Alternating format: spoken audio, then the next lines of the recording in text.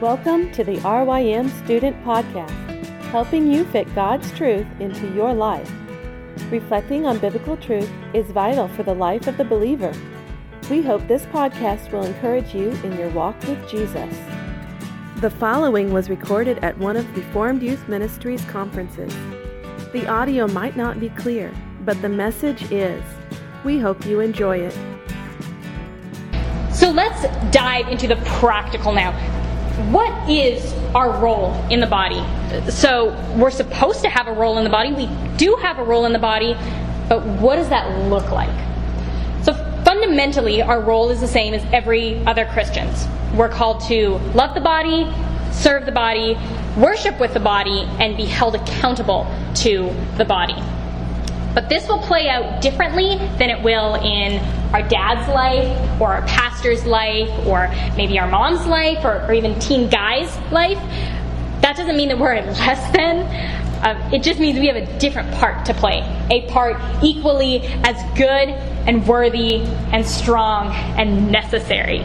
So let's parse these 4 ways out a little bit, and then let's talk about how we can live them out.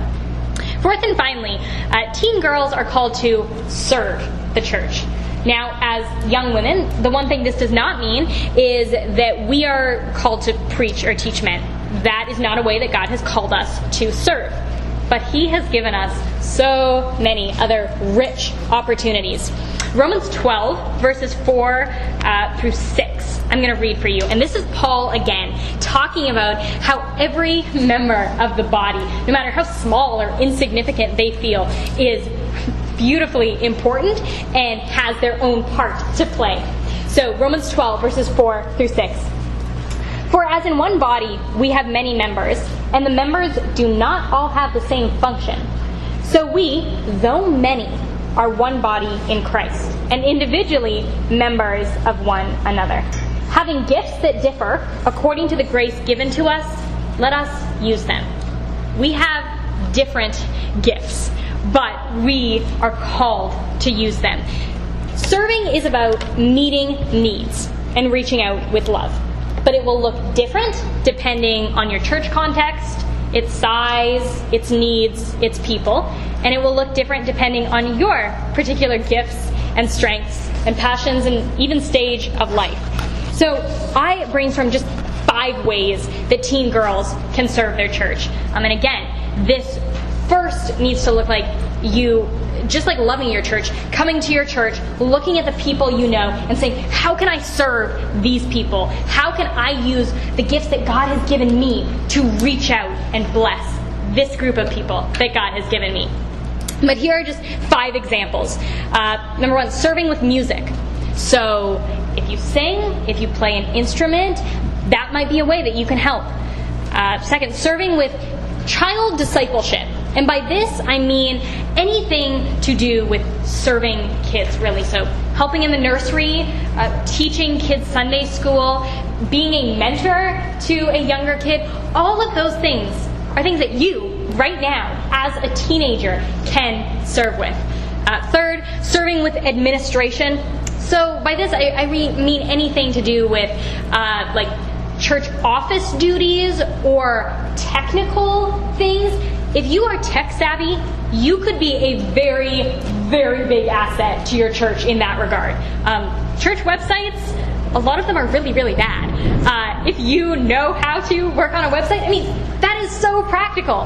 But by doing that, you can serve your church. Fourth, serving with encouragement. This is something that all of us can do. Again, no matter what your age, no matter what context your church is. Simply seeking to encourage the people that you have. So sending them a random text, letting them know that you're praying for them, and then actually praying for them. Just speaking kindly to them, taking the time to listen to them. And then fifth, a way that teen girls can serve is serving your family. So this might not seem like all that of a glamorous way to serve, but I promise you that this is actually a way that you are serving the greater body by serving your family. So by serving your parents, if you have a big family, by helping out with your siblings, just seeking to love your family well and care for them that's a way that you are serving the church. Ultimately, teen girls need the church, and the church needs teen girls. I was recently reminded of something that Dr. Russell Moore said, and he said this: saying, "I love Jesus, but not the church," is as irrational as saying to your best friend, "I like you, I just can't stand being around you." Following Jesus, being in Christ, means loving the church, means serving the church, means being held accountable to a church, and it means worshiping with the church.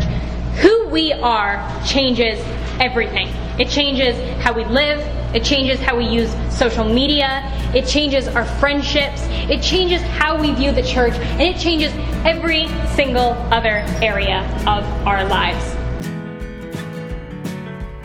For more information on RYM student conferences, visit rym.org/conferences.